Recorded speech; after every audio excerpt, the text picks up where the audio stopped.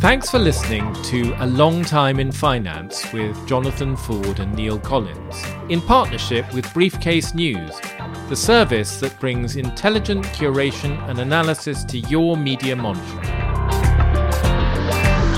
So, for more than 30 years, Japan has been the stock market that crashed but didn't recover. Now, however, Japanese stocks are having a moment in the sun. The country's main stock indices are trading at highs that haven't been seen since 1990, when its infamous asset bubble of the late 1980s was deflating. So far this year, the blue-chip Nikkei 225 index is up 17%, which is far more than the S&P 500 or Europe's Stoxx 600 benchmark. And some see this as a sign that Japan has finally turned the corner, and the so-called lost decades of the Japanese economy are finally over. Warren Buffett recently said that his investment company Berkshire Hathaway would raise its holdings in Japanese companies, and foreign purchases have risen to their highest level since 2017. With the ending of deflation and the return of animal spirits, the hope among Japan watchers is that investors will start to buy Japanese stocks, attracted by their relatively low valuations compared to other international markets. So to discuss all this, we're joined by Alex Kinmont, who's a Japanese expert. He's also CEO of Milestone Asset Management in Tokyo, and he's followed the ups and downs of the Nikkei for several decades. He's kindly joined us today to talk through recent events and give us a sense of whether Japan has indeed finally turned a corner. Welcome, Alex. Good morning. I suppose we should start really by just trying to take the temperature of where we got to. We've seen lots of rallies in Japanese stocks before, but they've generally petered out before they've really got going. Has anything really changed this time? A slightly unsatisfactory answer, but yes and no. You'll have to elaborate. What has changed is the external environment, which has turned markedly more supportive of Japanese assets over the past 2 to 3 years than at any point during the previous 20 or 30.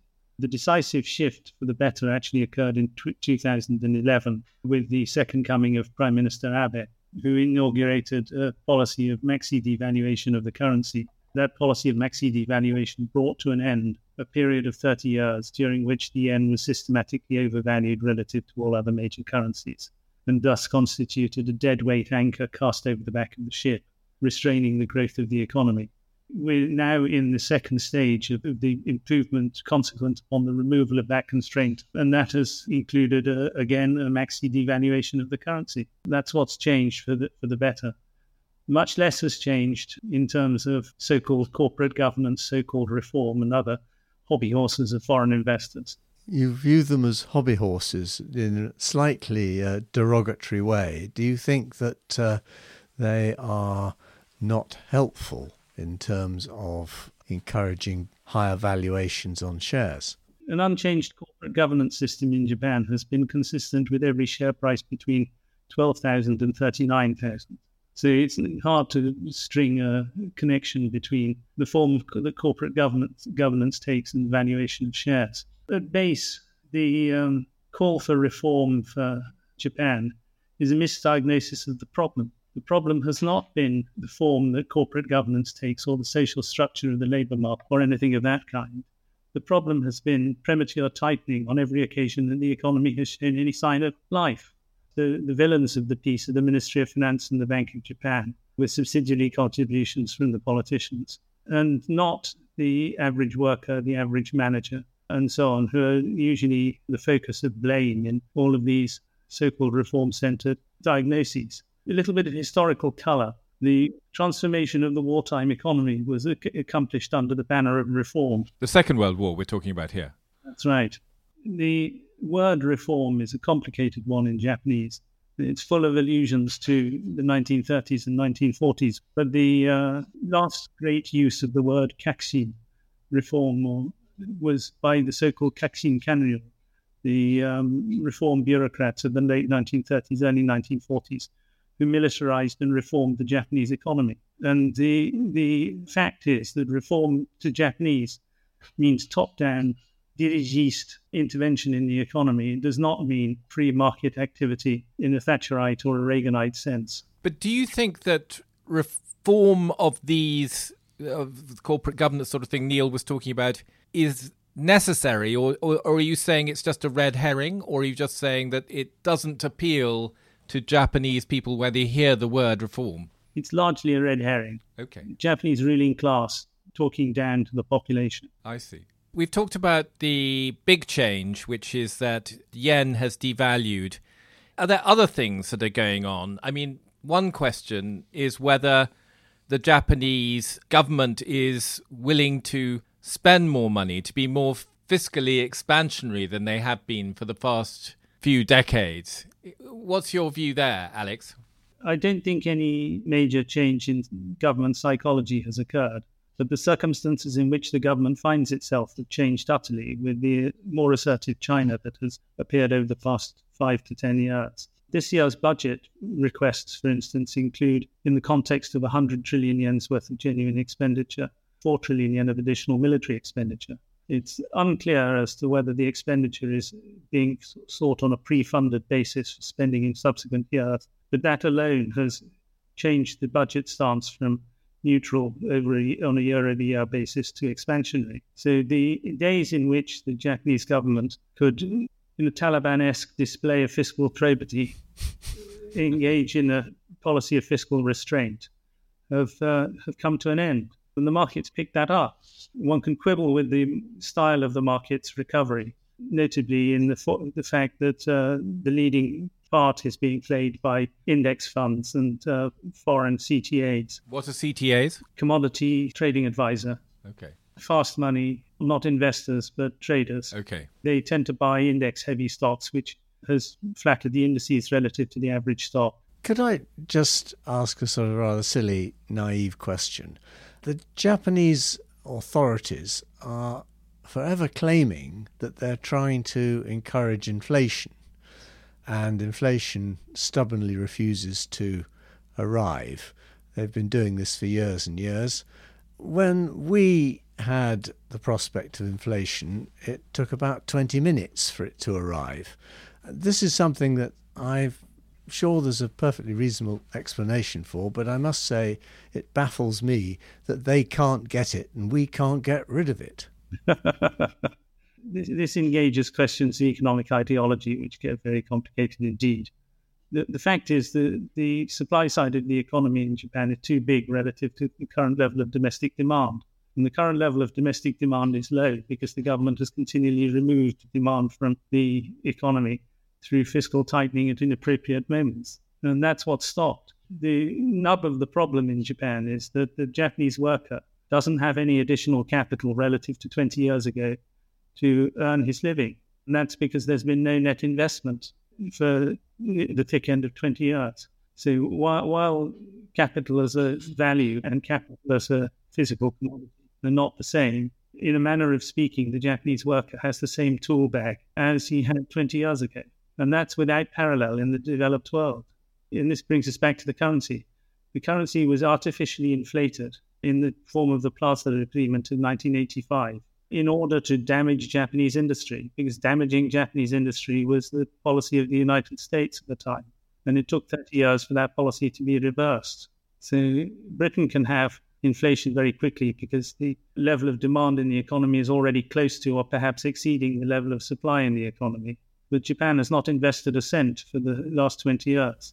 And consequently, the demand side of the economy is depressed relative to the supply side of the economy. Which seems very strange to me, because I think you could make the same criticism of the UK, that investment over the last 20 years has been lamentable, and certainly much less than our European neighbours. We also have a similar problem in terms of the ageing population. Yet what is happening seems to be almost the complete reverse. Can I ask you one question? You've obviously been following this for many years. What is it that animates the policymakers in Japan to pursue such a perverse set of policies that has caused such damage? It's only perverse if you think that the purpose of government is the growth of the economy, and the growth of the economy is a small-scale factor in the cogitations of the average bureaucrat. What are they thinking about? They're thinking about maintaining their own control. You'd have thought that a politician getting into power one of the reasons why you would do so is to spend other people's money. It sounds to me as though the Japanese don't like to do that. The political class is essentially overlapping with the higher echelons of the corporate sector, listed companies, for instance. And they have bourgeois prejudices against public sector spending. We could do a few of those here, I think. I have to say, I plead guilty as charged. I've been a bull of Japan for 15 years without very much success.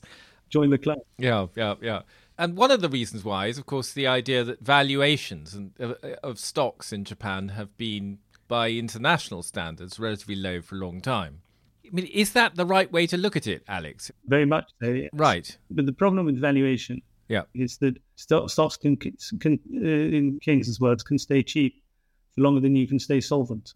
So one of the reasons that we've structured our fund not to use leverage, even though the fundamentals of the situation would justify using leverage, is precisely the ability to outlast market downturns. And I think that's where a number of Japanese value strategies have come unhinged in the past.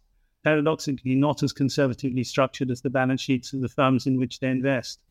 The valuation environment is extremely supportive of current share prices and would be supportive of almost all cases a doubling of the current share price.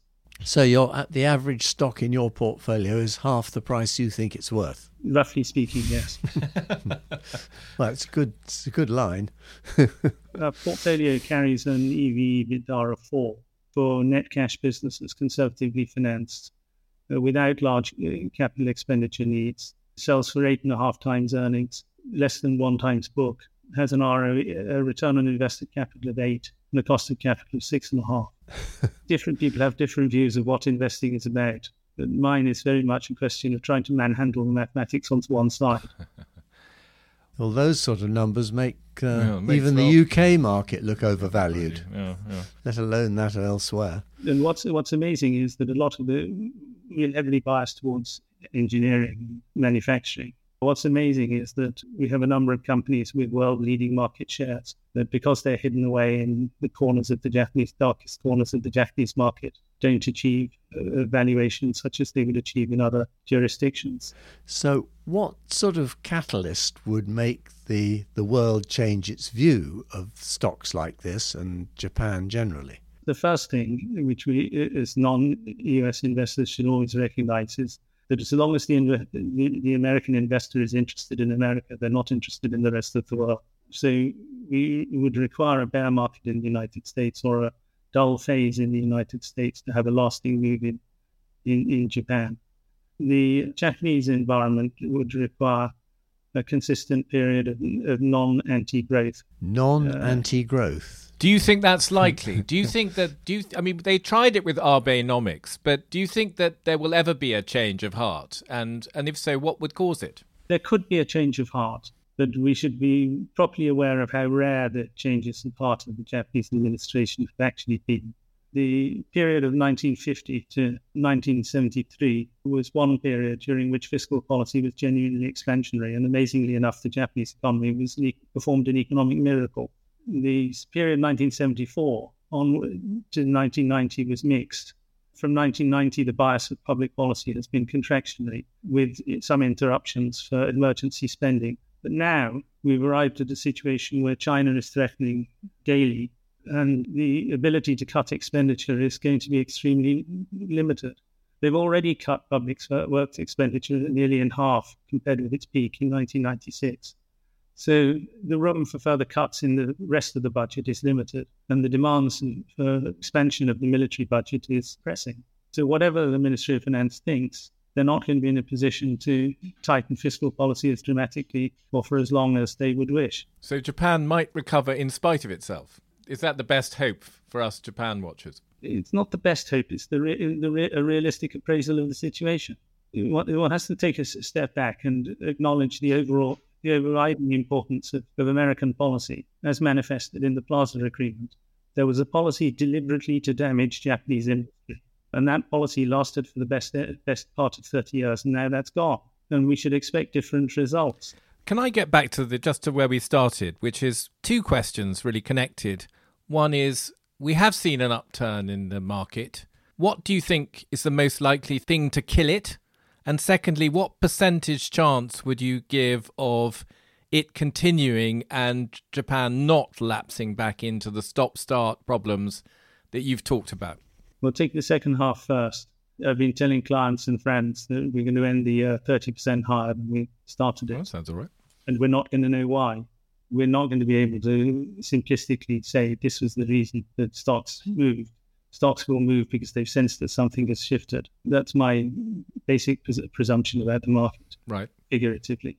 The risks to the market are clearly, first of all, an American downturn, with a serious downturn in the United States, the probabilities of which appear to change daily, would be a significant impediment for the export-heavy sectors of the Japanese market, and probably would result in a downturn.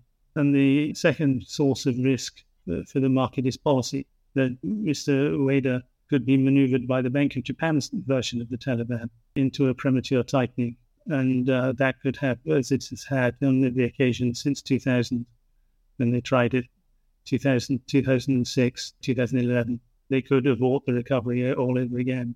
But they're pushing against the wind now, which is a different environment from that which confronted them in the middle 1990s and the late 2010s. Okay, but come back to my question. It's the question of whether it's different this time. Do you have a sort of percentage chance that you think it is different? 75. 75% chance of it being different? Yes. Ah. Well, that's interesting. Well, it's certainly, that would at least justify what has happened so far this year in terms of the market. But you're saying we're sort of only halfway to the gain that you are anticipating for the calendar year. Have I got that right? That's right. And we're halfway in terms of the index, and halfway also in terms of the spread of the shares that have gone up. The current market is rather narrow, led by index-heavy components. And that's because the buying of indices by CTAs, as I mentioned before. The traders, yeah. Not so much buyers of individual stocks. And there's an established pattern whereby in any serious rally, one starts with a small earthquake in individual stocks, the kind that we love, small value, niche engineering, that sort of thing. And they suddenly recover their animal spirits for reasons that remain opaque many years after the fact that they've done it. And that's stage one. Then they're followed by the CTAs leading the index players into the market. And then at a lag of about 6 months from the initial start of the move, the broad mass of shares start to gain. And it's only when you get a return to the index-heavy shares that you can feel the cycle becoming a little long in the tooth. We're nowhere near that. Very good. So I'm partly encouraged by this. Yeah. Still a little bit anxious that no one seems to really know what's going on. But apart from, obviously, Alex knows much more than we do. But people have argued themselves into a false consciousness, to use a Marxist term. The dominance of a particular kind of economics leads to an overemphasis on reform and crude measures of productivity that don't take into account the complexities of measuring capital. So there's a small industry in Japan of people telling us that total factor productivity can't rise, that labour productivity can't rise. Therefore, the whole growth of the economy, the support for the whole growth of the economy is thrown back on an exogenously given birth rate or labour growth rate. It's all consistent if one accepts the basic ideology of neoclassical economics. It's all complete nonsense if you don't accept the ideology of neoclassical economics and instead look to Cambridge Keynesianism for your analysis. Well, there's reasons to be cheerful, I suppose, if you're looking to diversify from the rather grim Western European sclerotic economies. Japan looks like an attractive alternative. Japan is basically good at making things in a very fundamental way, a way that Britain was once good at making things, but things rather changed in the UK. Is there a threat to that from other Far Eastern countries where obviously labour costs are much lower, that we've all heard about, and that they are learning how to make things? Or do you think that Japan is so far ahead on that it's not a threat? Japanese quality is just in a different league. There's a very great effort to tie in Bangladesh, Vietnam, and places to Japanese orbit to do the low-end areas of manufacturing. And to some extent, that's been successful. And there's a move to withdraw from China. The great bellwether of these industries, of course, Toyota. Toyota was never convinced by China, so it's easy for Toyota to withdraw. It's less easy for Nissan, for instance. But the de-emphasis of China, de-emphasizing China is one string of this. But the other is a division of labor between Southeast Asia, certain countries within Southeast Asia rather than every country in Southeast Asia, and Japan. In Japan, craft manufacture in Japan is just of a sensationally high quality compared with any other country in the world. It's almost a joke. I think I've learned a bit more from my abysmal depths of ignorance.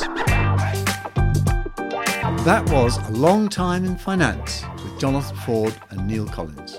Production and editing by Nick Hilton, and our sponsorship partner is Briefcase.News. If you enjoyed the show, please rate and review it on your podcast app, as that will help new listeners find us.